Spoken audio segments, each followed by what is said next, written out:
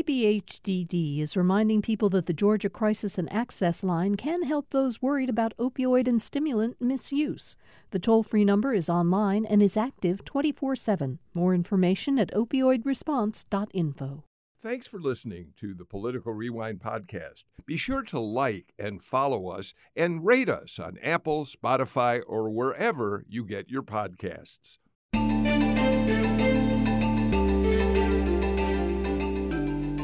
Hello, everybody. I'm Bill Nigut. It's time for another Political Rewind, and we have so much to talk about and such a terrific panel. I don't want to waste any more time. I want to get right to introducing everybody and start the conversation. On Fridays, of course, my partner has been for 9 years, Jim Galloway, the former political columnist for the Atlanta Journal-Constitution. And now, Jim, you do still write occasionally. And before I introduce everybody else, just very briefly, because Chase McGee, I'm going to ask you to post a link to this. You've written, and I think it's on AJC.com now, just a wonderful story about a reunion between the families of Alexander Stephens. He was the Georgian who was the vice president of the Confederacy, and the descendants of the slaves who Stephens kept on his plantation. It's a remarkable story, Jim.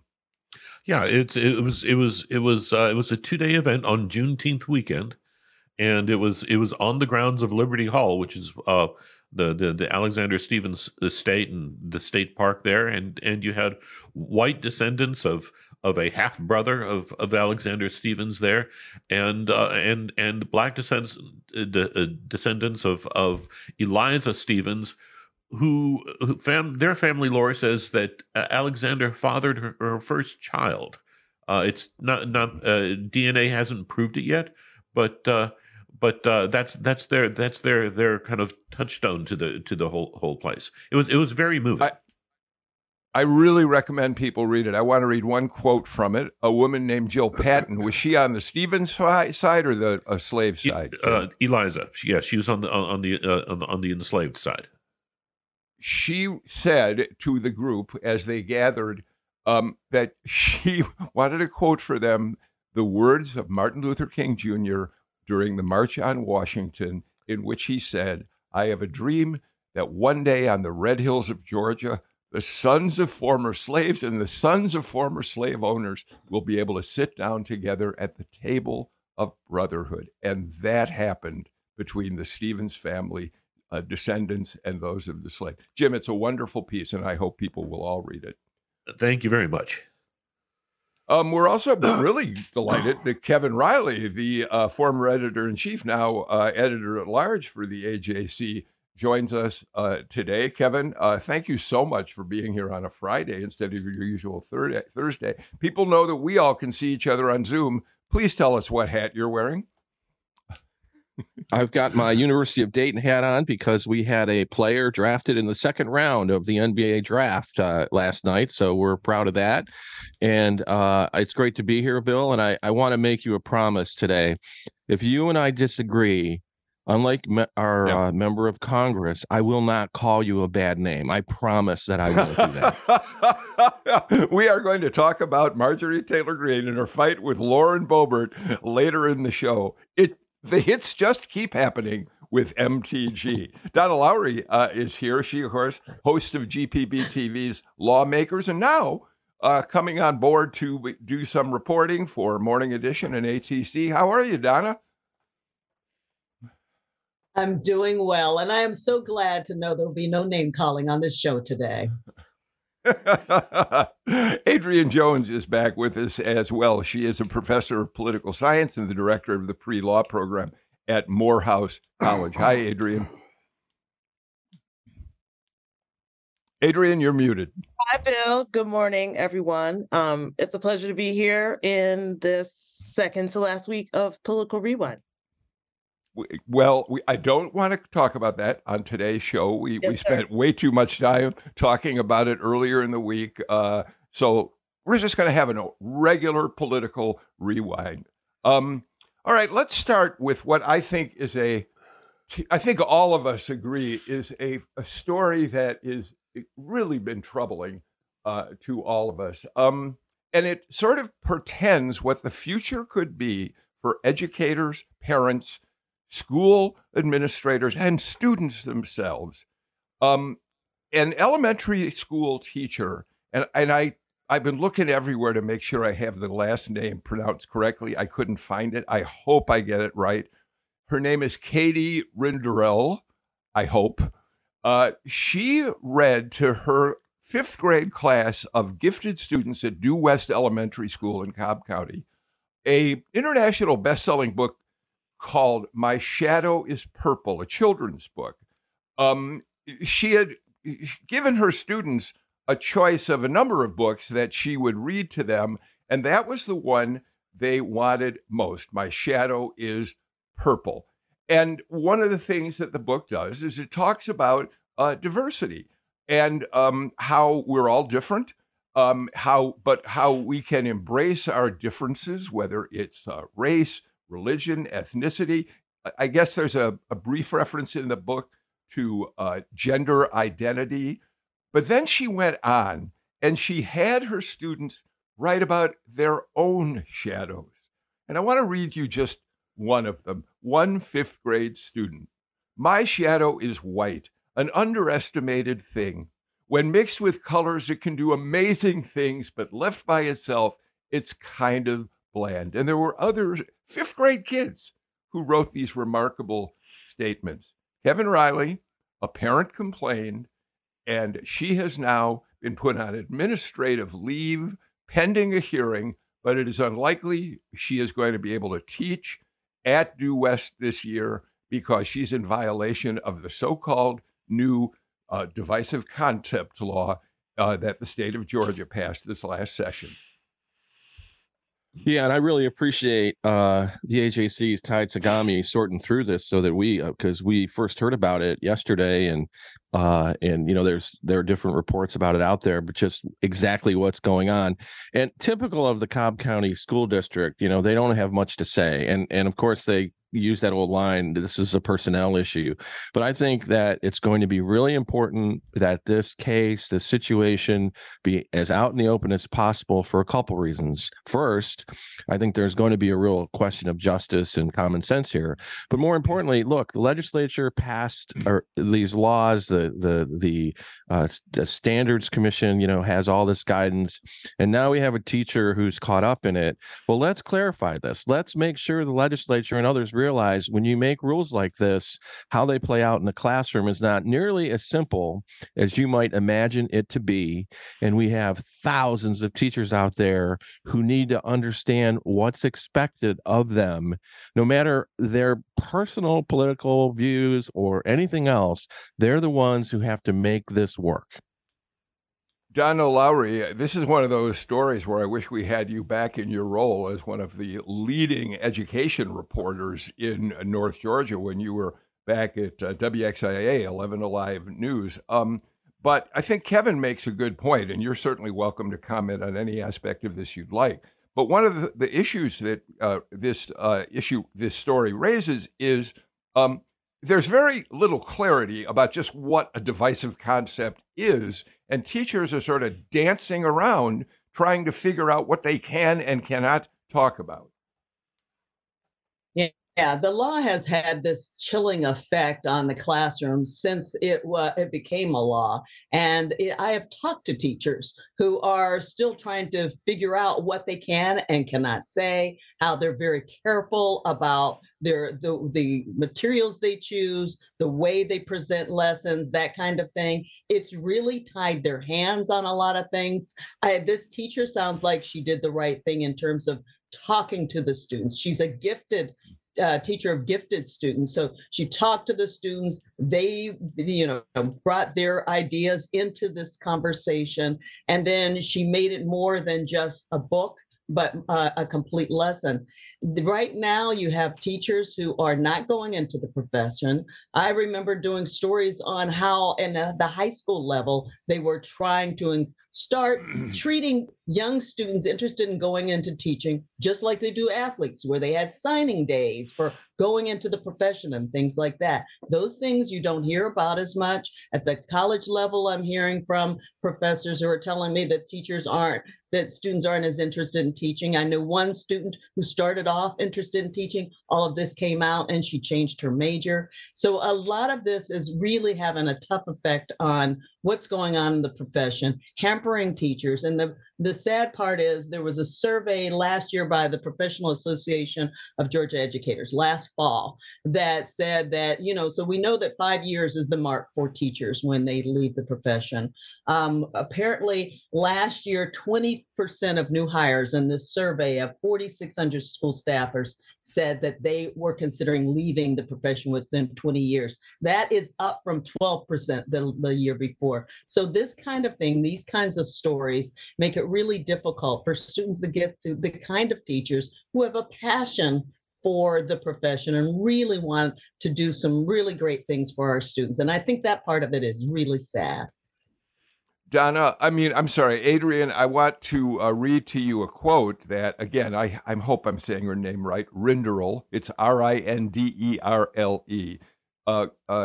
made. She said, school districts label certain topics pornographic and divisive. Yet when I asked school administrators what divisive concept means, they didn't know and told me they'd research it. They never told me. But then here's an even possibly, that's the practical quote. But here's maybe a more important quote that she gave. It's so important to teach children to be supportive of each other, true to each other and to themselves. The lives, experiences, and self-identities of students should be validated and celebrated. Children are especially harmed when they're not made to feel loved, appreciated, and validated for who they are and their uniqueness. Adrian, I can imagine the conservative legislators find that statement offensive, and yet it's fairly true, isn't it? It's pretty true. I think so. And I mean, what strikes me about these laws, the protect students' rights and the harm to minors law, it seems to reserve a right for parents to complain and that complaint is dispositive, right? So this person, the teacher, is now essentially suspended, I think, with pay. But I see it as very unlikely that she ends up back in the classroom based upon a parental complaint that came from discussion with the students who, are reported to have had a good experience and to have learned something about the diversity of Georgians and people around the world.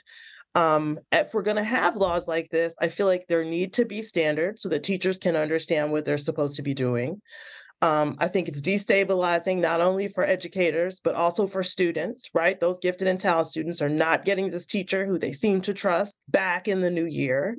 And I think it challenges Georgia's educational mission. The Department of Education says that its desire is to provide leadership, guidance, and resources to help schools meet the educational needs of all students and prepare them for success in the global economy. And in my view, that means some discussion of diversity, some discussion of how people are different, discussion of this Georgia history, like Jim Galloway's review of the meeting of the descendants of slaves and slave owners. I'm saying these are issues that are live in Georgia that need to be a part of the educational system. Jim? Yeah, let me tell you a little bit about this school. It's one of the smallest elementary schools in Cobb County, and it is considered one of the best. Has maybe 550 kids in it, 75% white. But its footprint is very competitive in the real estate market because homeowners they want their kids to go to that school, or at least they have wanted their kids to go to that school. My two kids went to that school. They were in the gifted program. I was Clarence the Big Red Dog in that school. I know this school. And I am just terribly, terribly upset. I have already heard from one parent whose kids were taught by this teacher. That's Sarah Riggs Amico, the former candidate for lieutenant governor. I think you can expect her to get involved in this fight. Because it's it's going to this is going to be a very hot topic this summer, I think. Really, one last point about this, and then we will move on. Although I think this is a conversation that I hope we start today. Kevin, you want to weigh in? Let me get to you first. Yeah, I want to go back to what Adrienne said. She was talking about policy, the goals of educating children in Georgia. So I think, as Jim points out, we need to think about this personally. I guarantee you that every person on this panel and almost every single person listening could tell a story of a teacher who somehow touched them at a crucial point in their life and sent them on their way. And so really quickly, for me, I've had a number of recent retirement celebrations. My high school English and journalism teacher drove over 600 miles from Cleveland, Ohio to join me. And that is the person who sent me into this career, because at a crucial moment in my life, he found a way to reach me and help me understand who I was. And I worry about the children in that school, because every kid needs that and deserves that. And almost every person I've ever talked to who is successful has a story like that. Kevin, he made you the editor-in-chief of your high school paper, which really launched your career. And the reason I point that out, and I don't want to take a lot of time with this, I had the exact same experience. I was a failing high school student. I didn't care about studying at all. I had a journalism teacher who inspired me, who said, "You are going to do great things someday. I want you to be the editor of my high school paper." His name was Norman Fry, and he did send me on my way. We need teachers like that. Jim, one last point. Just two very quick points. Number one, the attorney for this teacher says that the book that in dispute here was purchased at a school book fair. It was purchased within the school. So there's that. Also, the parental complaint was lodged by a parent who is also a teacher in the district. And that's so you're going to see, this is going to create some tension within the Cobb County teacher world. Well, and far beyond that, I think we're seeing the beginning of what could be very difficult times as this law really is implanted in the heads of parents who want to object to what their kids are learning. And Donna, this could spiral into a massive controversy that's going to cause fights in schools all over the states potentially. No, absolutely. I think Jim is right that this is just the beginning, and that for those who don't understand how the system works, all teachers are offered contracts before they finish the school years, basically. And if she hasn't signed a contract, it means that they're trying to let her go. So there sounds like there might be something that comes up before the school board in terms of, a personnel session that people won't be public. But I predicted that at the next school board meeting, you will have a lot of people there and very interested in talking about this. And I want to say the same thing about the journalism. I was a journalism teacher who made me the editor-in-chief of the paper also, and who changed my life. So I think that those kinds of things are so very, very, very important. And I was in Grand Forks, North Dakota, a Black woman, a Black child in North Dakota, but a white teacher who decided to do that. So she changed my life. So I had to get that out. So I know Adrienne wanted to comment. Adrienne, jump in before we finish this topic. I just want to say that this is a framework that we don't want. Right? We're dealing with the same thing on the voting side. If we're talking about, we're going to talk about those Dominion voting systems. This idea that you can just make a complaint, that it is correct because it is your opinion, and then fell a system that is operating effectively for folks in the state is extremely problematic in a manner that, I think has wide-reaching implications that we're already playing with. And so I don't want people to get comfortable with this in an educational context, because I think they get comfortable with it in other parts of our system that involve everyone. All right. Thank you all for a really important conversation on that subject. I want to move on. Anybody who paid attention to the January 6th committee or read the stories that came out of it, or even before the committee met, knows the story of Ruby Freeman and her daughter, Shay Moss. They were volunteers, election workers at Fulton County's center down at United Center, where votes were counted. Donald Trump himself, Rudy Giuliani, and other allies of the Trump theory that the election was a fraud here, claimed that Ruby Freeman and Shay Moss were feeding fake ballots into the system because they claimed video showed that. Of course, it turned out to be a lie. Ruby Freeman and Shay Moss testified before the January 6th committee in one of the most emotional moments of the entire hearings, because they talked about how these two women who had been volunteering public service were demonized, were called out by Trump by name, had their lives threatened, were afraid to go out and shop at the grocery store. And we knew, because Brad Raffensperger's office did 3 recounts of the state ballots, that what Trump and Giuliani were claiming was fraudulent. And it's interesting that it's only now that state officials, after another investigation, a formal investigation by GBI and FBI, Kevin, have said no evidence at all that there was fraud involved in this. So thank goodness there's this final note that completely exonerates these two women. But it's like that famous quote, "Where do I go to get my reputation back?"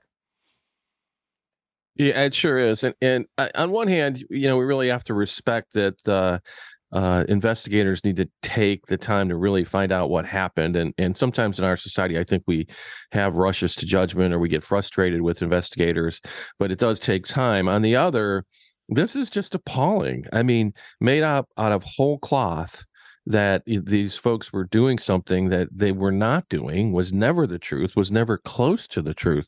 So you just wonder, I know that they've been part of some lawsuits and some other things, and you wonder how all that turns out. But wow, I mean, what a terrible experience. Jim? Yeah, the specific accusation, one of the many specific accusations was that they the conspiracy people said that they were passing thumb drives back and forth, which turned out to be throat lozenges. It was the suitcases that they were said to be pulling out with made up ballots were those were suitcases that regularly hold ballots as they are processed. It was and look, this was to give Brad Raffensperger some credit here. This was called out. I mean, he called this out immediately. This did not go unanswered when Giuliani made these accusations in December of 2020. And yet it just had because of where we are right now, because of where the conversation is politically in this country, it just kept having a life. It had a life, and I would venture to say that it's you still have people who are going to be citing it for years to come, who still believe it no matter what investigations and recounts show. Adrian, there's a couple of really related stories to this. One of them is that this week the state election board said that Fulton County did not require a takeover by the state. We know that when the legislature passed SB 202, the revision to the state election laws, one provision would have allowed the state to take over a county election office if they found enough problems. And there was concern they would target Fulton County because it's such a heavily Democratic county. That did not happen. The election board said, yes, they've had problems, but they were working to address them. And so they're exonerated. But what's interesting is that Coffee County, where, again, Trump allies, including the head of the election office, went in after the election and worked with a firm here in Atlanta, computer firm, to get access to dig in to the election machinery down there. The GBI has had months and months and months and still has released no reports of an investigation of what happened down there.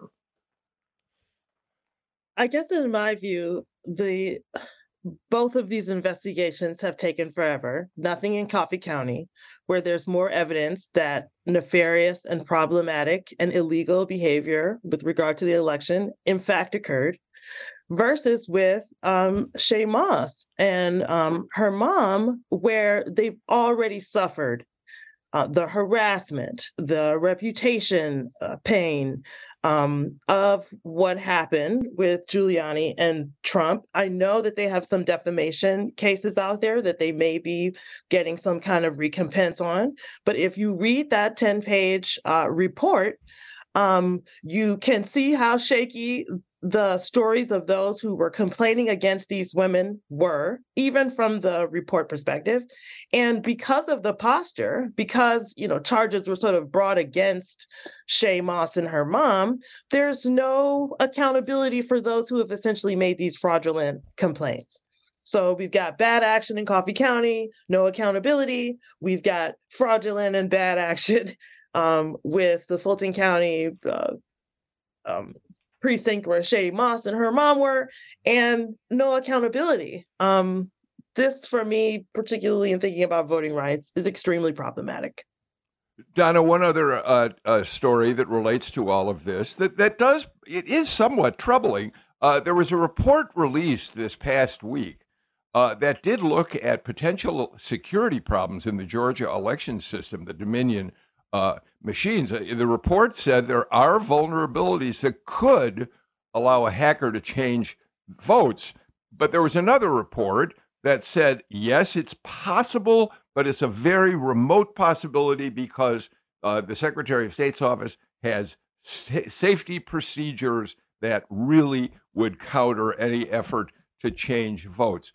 But it's another example of how, as Galloway points out, the story about Shay Moss and Ruby Freeman is going to continue on and on because now we've got Kelly Loeffler, we've got Lieutenant Governor Burt Jones, two Republicans saying we are vulnerable. Maybe votes were changed in the 2020 election. Maybe they'll be changed in the future. Donna?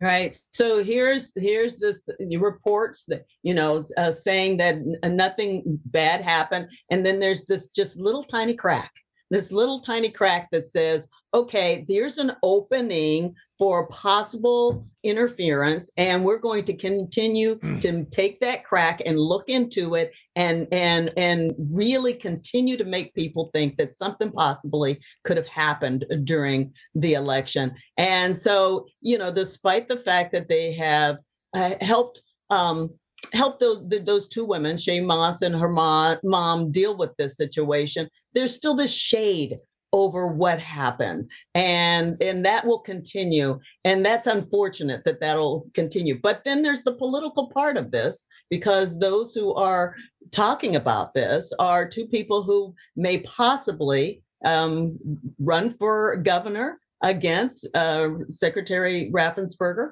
who, Kelly Loeffler and Lieutenant Governor Burt Jones are looking at that. So you've kind of got to look at where some of this information is coming from and why it's being put out there. But it seems to not. There are people who don't want this conspiracy theory to end.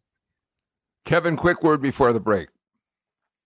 This show is about the truth, Bill. I know you're always working on that. So to me, it's very simple. Set everything aside.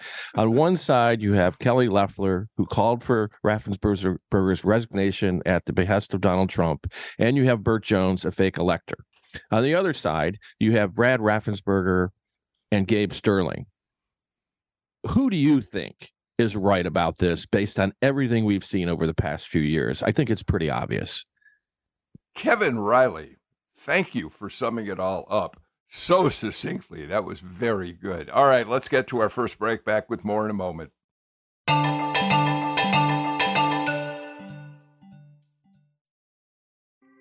Thanks for listening to Political Rewind. If you like this show, you'll also like Georgia Today. It's a daily podcast from GPB News, bringing you compelling stories and in-depth reporting that you won't hear anywhere else. Join me, Peter Biello, for this quick and convenient way to get the best of GPB News' extensive coverage of the topics that matter to you, delivered directly to your device every weekday afternoon.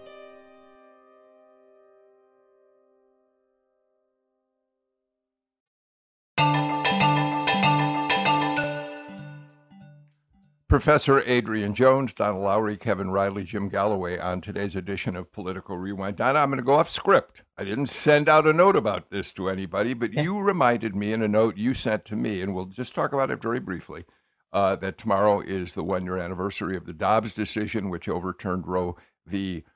Wade. We talked about it extensively on the show on Tuesday, but I'd like to read, the reason I'm bringing it up now is that Linda Greenhouse, the brilliant New York Times veteran whose writing on the Supreme Court is just superb.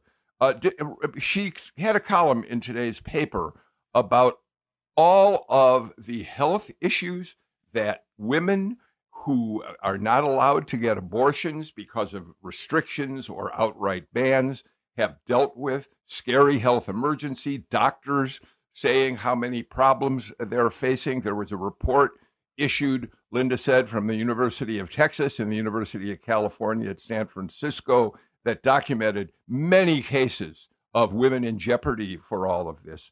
And then here's what she asked. She said, here's the question. A year after sowing so much chaos and misery, are any of the 5 members in Justice Samuel Alito's Dobbs majority sorry, even a little? I'm not so naive as to think there's even a slim chance they'd reverse themselves. I just wonder whether they feel even a twinge of regret. Powerful, Donna. Yeah, it is very powerful. I think a lot of reflection is taking place right now. 1 year. First of all, it's hard to believe it's just been a year. For me, it just seems longer that we've been dealing with this issue. But I think that there's a lot of reflection on how things have changed in this country, where things are for women, the overwhelmingly, well, I wouldn't say overwhelmingly, there is a feeling that women are that women have lost something major when it came to this decision, this Dobbs decision, and trying to figure out where things stand. In Georgia, we know that they're still trying to figure things out. We've got the 6 weeks, and the where cardiac fetal activity is determined in terms of what happens next. So we've got a lot of people on both sides of this issue still trying to figure out where we stand, and putting this issue back in the hands of the state. The states has still given us a lot to really kind of address in all of this. And it occurs to me that I have a feeling that this time next year we'll still be dealing with a lot of these issues, still trying to figure them out. This is not an easy anniversary to have, but it is an important one for us to think about and look at where we are right now. Adrian, Gallup released a poll just a few days ago of Americans' attitudes about abortion. I want to read you just the top lines. A record high 69% say abortion should generally be legal in the first 3 months of pregnancy. Most Americans oppose abortion later in the pregnancy, but 37% say it should be legal in the second 3 months, 22% in the last 3 months. I think it's that first 3 months, the first trimester, that really tells this story. Almost 70% of Americans say women should have the right to choose in those first 12 weeks. I mean, we're speaking here again as if it's opinion-based, right? This is medical care. And so I certainly think, this is just my personal opinion, that people should have at least 3 months.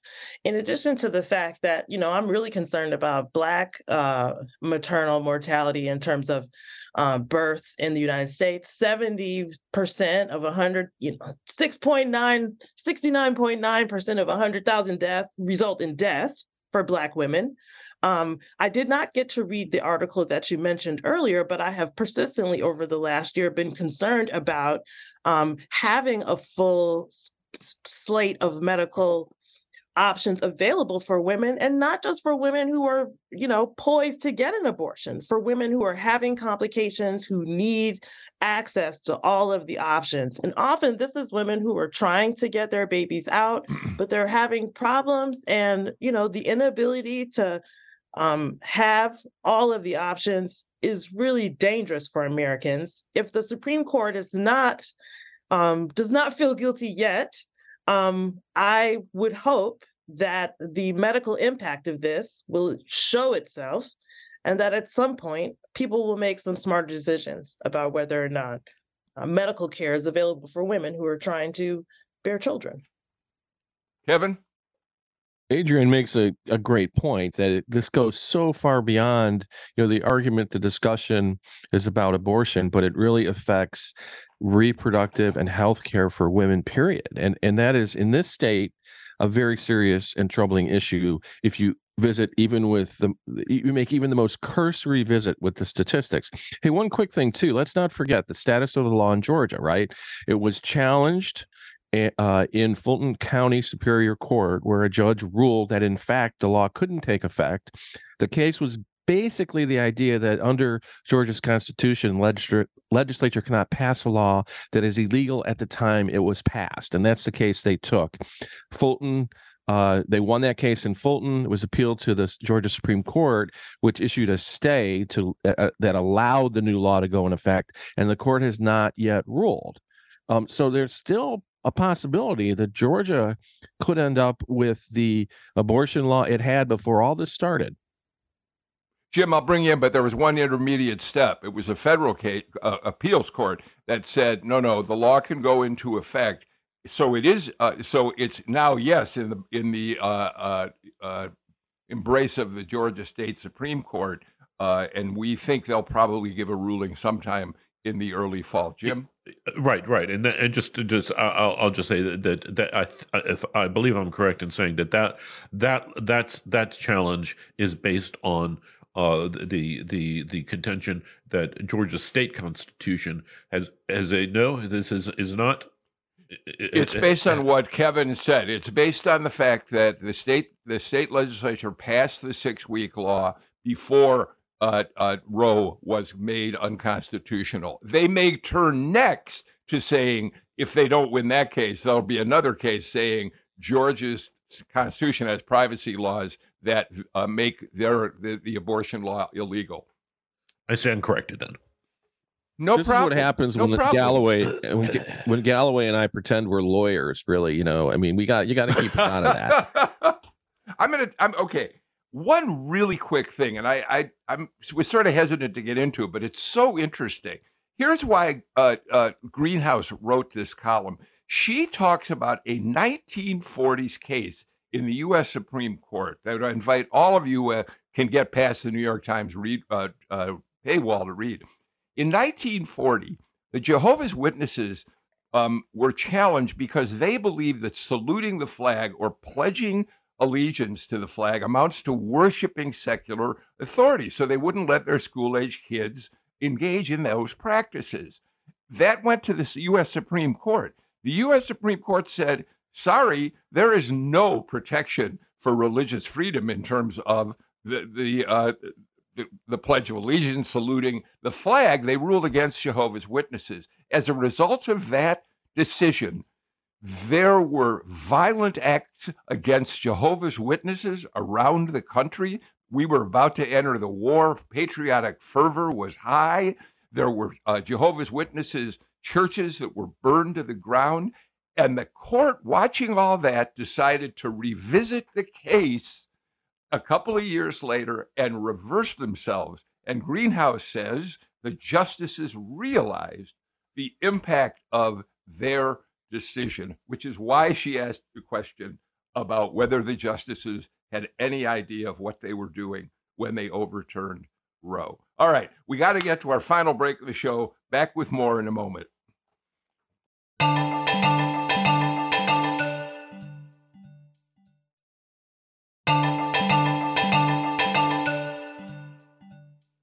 If you listen to this show regularly, you know that my clock management skills are terrible, which, by the way, is a very bad thing for someone in broadcasting. And because that's true, though, I want to get out one statement before we continue, because I might not have the time to do it later. The final edition of Political Rewind will be next Friday, a week from today, June 30th. And the other thing I want to add to this is you have overwhelmed me, not only in terms of social media posts about what's happening, but my inbox and my emails is just crazy. And I am incredibly grateful to all of you who have written to me about how sad you are about this decision. But I'm going to also be honest. I initially hoped I could answer every single one of you. I, honest to goodness, not sure I can. So I just want to say I'm reading everything you send me. You have brought just great emotion to me as I read your comments. And I thank you so much. And we'll see what happens next. All right, let's move on. Jim Galloway, Marjorie Taylor Greene just can't help herself. Let's set up what happened. Marjorie Taylor Greene had filed articles of impeachment against Joe Biden. I think it's safe to say, if you read what she wants to impeach him on, the grounds are shaky at best. Nevertheless, she went about the process in a formal way. Meanwhile, her fellow ultra-conservative Republican in Congress, Lauren Boebert, decided to bypass what Marjorie Taylor Greene's formal process was and trigger a mechanism that would allow an impeachment against Biden to come to the floor immediately. Well, it didn't happen, and we'll talk about why in a minute. But man, Marjorie Taylor Greene was very angry about that. Tell us what happened next, Jim. Yes, we had, I think Boebert approached MTG. There was a little back and forth, and Marjorie Taylor Greene allegedly said, "I've done everything I can for you. I've helped you a whole bunch, and now you're being a little witch." Except she didn't say witch, but it was kind of like witch. And you know, it kind of tells you exactly what the House has become under the Republican majority. First of all, you're right. I mean, the resolutions are in committee. House Speaker Kevin McCarthy says this is not the right time for it. They're both basically they both want to impeach the president on policy. Which is that's not in the rule book here, but again, back to what the House has become. I think that what they were most upset at, and Marjorie Taylor Greene was most upset, is that Boebert had stolen a fundraising opportunity away from her. This is all about attention, and it's about campaign contributions, and Boebert was trespassing on that, and if you're a voter, you ought to be concerned about that. Yeah. MTG accused Boebert. She said, "You little bee, you've stolen the language of my impeachment resolution and are trying to get ahead of me in line by this parliamentary maneuver, which will put yours forward." Adrian, you're nodding up and down about this. I mean, I don't have much to say except for that. Neither of them has the savvy to argue about this in private. From Marjorie Taylor Greene's perspective, I understand about the fundraising. I understand about the upset, but, it would probably be more effective for them politically if they weren't calling each other out of their names on the floor of the House. Kevin, one of the other things forget about Marjorie Taylor Greene for a moment and the absurd conduct. This all happened on the floor of the United States House of Representatives. But forget about that for just a moment. Republicans back in the Obama administration on a number of occasions tried to launch impeachment inquiries against him. We know Trump was impeached twice. In the Trump case, I think Democrats could argue they had some fairly reasonable grounds, especially the second impeachment, the January 6th impeachment. And now there's going to be an effort by Republicans to impeach Biden. And there's just this spiral moving forward. Who knows who the next president of the United States will be and whether the party in the opposition is going to try to impeach that president. It's just this complete disintegration of the politics of comedy and cooperation in which people try to actually get something done in Washington. Yeah, I have to tell you, Bill, I'm totally shocked that MTG and Representative Boebert aren't busy saying, let's truly try comprehensive immigration reform and do something good for the country. And somehow they've been distracted by this little argument they're having. It's very strange. Donna? And the fact that you've got the two women involved in this who are both on the far right fighting for position, and as Adrian said, trying to raise money, I think is the other part of this, because I think that people see through what's going on here and do see that it's that language. It's just being the first to do it. It's getting out there. We also know that there are people who support in Marjorie Taylor Greene's district who support what she's doing, and that's why she's popular within her district. And getting out there and fighting fiercely and being in the headlines is part of her brand. And she's going to continue to do those kinds of things that draw attention. I don't think necessarily using the language that she used on the floor of the House was appropriate, but she's a fighter. That's what she's there for, and she will continue to do those kinds of things, despite the kind of headlines that she seems to love to get. Yeah. If I could just take issue with something that Adrian said, that this was better. They didn't have the smarts these two representatives didn't have the smarts to take it behind closed doors. Performance is the purpose of this. The argument on the floor of the House to be seen and to be talked about in this fashion is the purpose here. All right, so we've come to expect this behavior. Every time I talk about MTG on the show, I get notes from you out there saying, why do you just stop talking about her? Ignore her. You cannot ignore her. You absolutely cannot ignore her. Yes, you can be selective in when you decide to talk about her when it really seems to matter, but you won't have to worry about that for me much longer.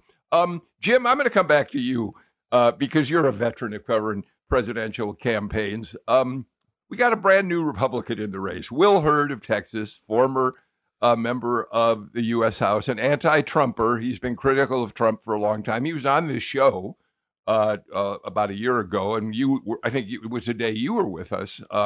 He was terrific in the way he talked about his vision for the future of the party without Donald Trump. But Jim, I mean, from the very start, a year ago, people were saying, Republicans, we've got to keep the field narrow because Trump only thrives the more candidates jump into this thing. And now I think we've got 11 at this point and maybe a couple of more.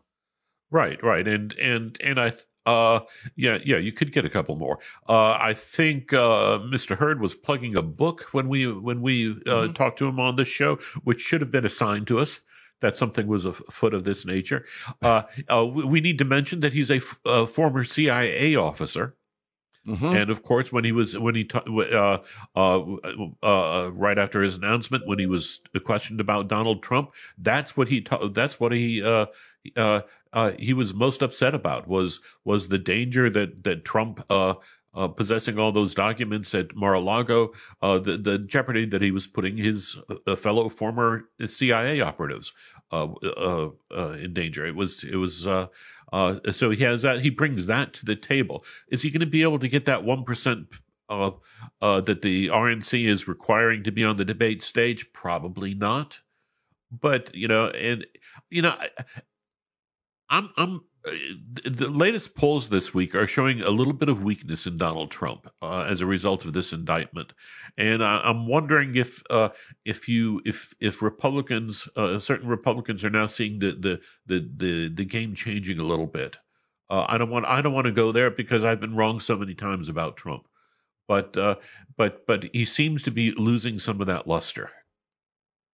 Meanwhile, I just will point out that the Christian Coalition is having its national convention in Washington this weekend, and they're going to have the largest gathering of Republican presidential candidates put together yet so far. They're going to hear from DeSantis, they're going to hear from Pence, Vivek Ramaswamy, and others. I don't see Trump on the bill there, but what's fascinating about this, of course, is that these are going to be opportunities for all these others to make their pitch to Christian conservatives, to the evangelical community. So it's going to be interesting to see how all of that turns out. And Kevin, one last quick note. Chris Christie is in the race. He got in about 2 weeks ago. And Christie was asked whether, there are these rules for getting on a Republican debate stage. There's things, how much money have you raised? What percent of the vote do you have in a number of polls? But the other one is you have to pledge you'll support the eventual nominee of the party. And Christie was asked the other day, are you going to pledge to support the nominee if he's Donald Trump? And he said, I'll pledge anything I have to right now. We'll see what I'll do once we get around to voting.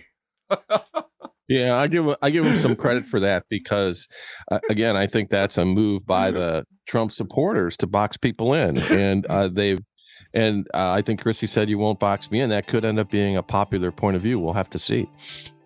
We'll see. Kevin Riley, Jim Galloway, Adrian Jones, Donald Lowry. What a great way to end the week. Thank you so much for being here today. We're back again with a brand new show in our final week on Monday. In the meantime, I'm Bill Nigut. Please take care. Stay healthy and be good to one another. Bye, everybody.